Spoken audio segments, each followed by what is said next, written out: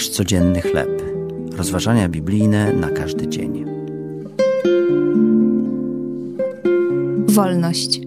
Tekst autorstwa Amy Boucher-Pye na podstawie pierwszego listu do Tesaloniczan, rozdział 5, wersety od 4 do 11. W pewnym okresie mojego życia, gdy opiekowałam się wspaniałym czarnym labradorem retrieverem, najbardziej lubiłam moment spuszczania psa z łańcucha, gdyż większość czasu musiał być uwiązany przy budynku gospodarczym.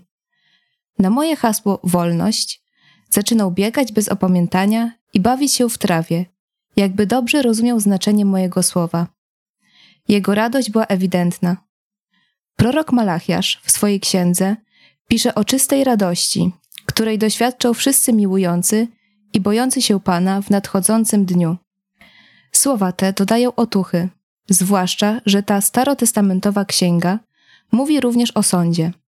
Wtedy wszyscy zuchwali i wszyscy, którzy czynili zło, staną się cierniem i spali ich ten nadchodzący dzień.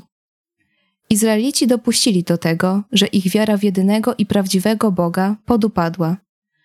Przestali przestrzegać zwyczajów świątyni, którą odbudowali po jej zburzeniu, a swoje serca zaczęli oddawać fałszywym bożkom.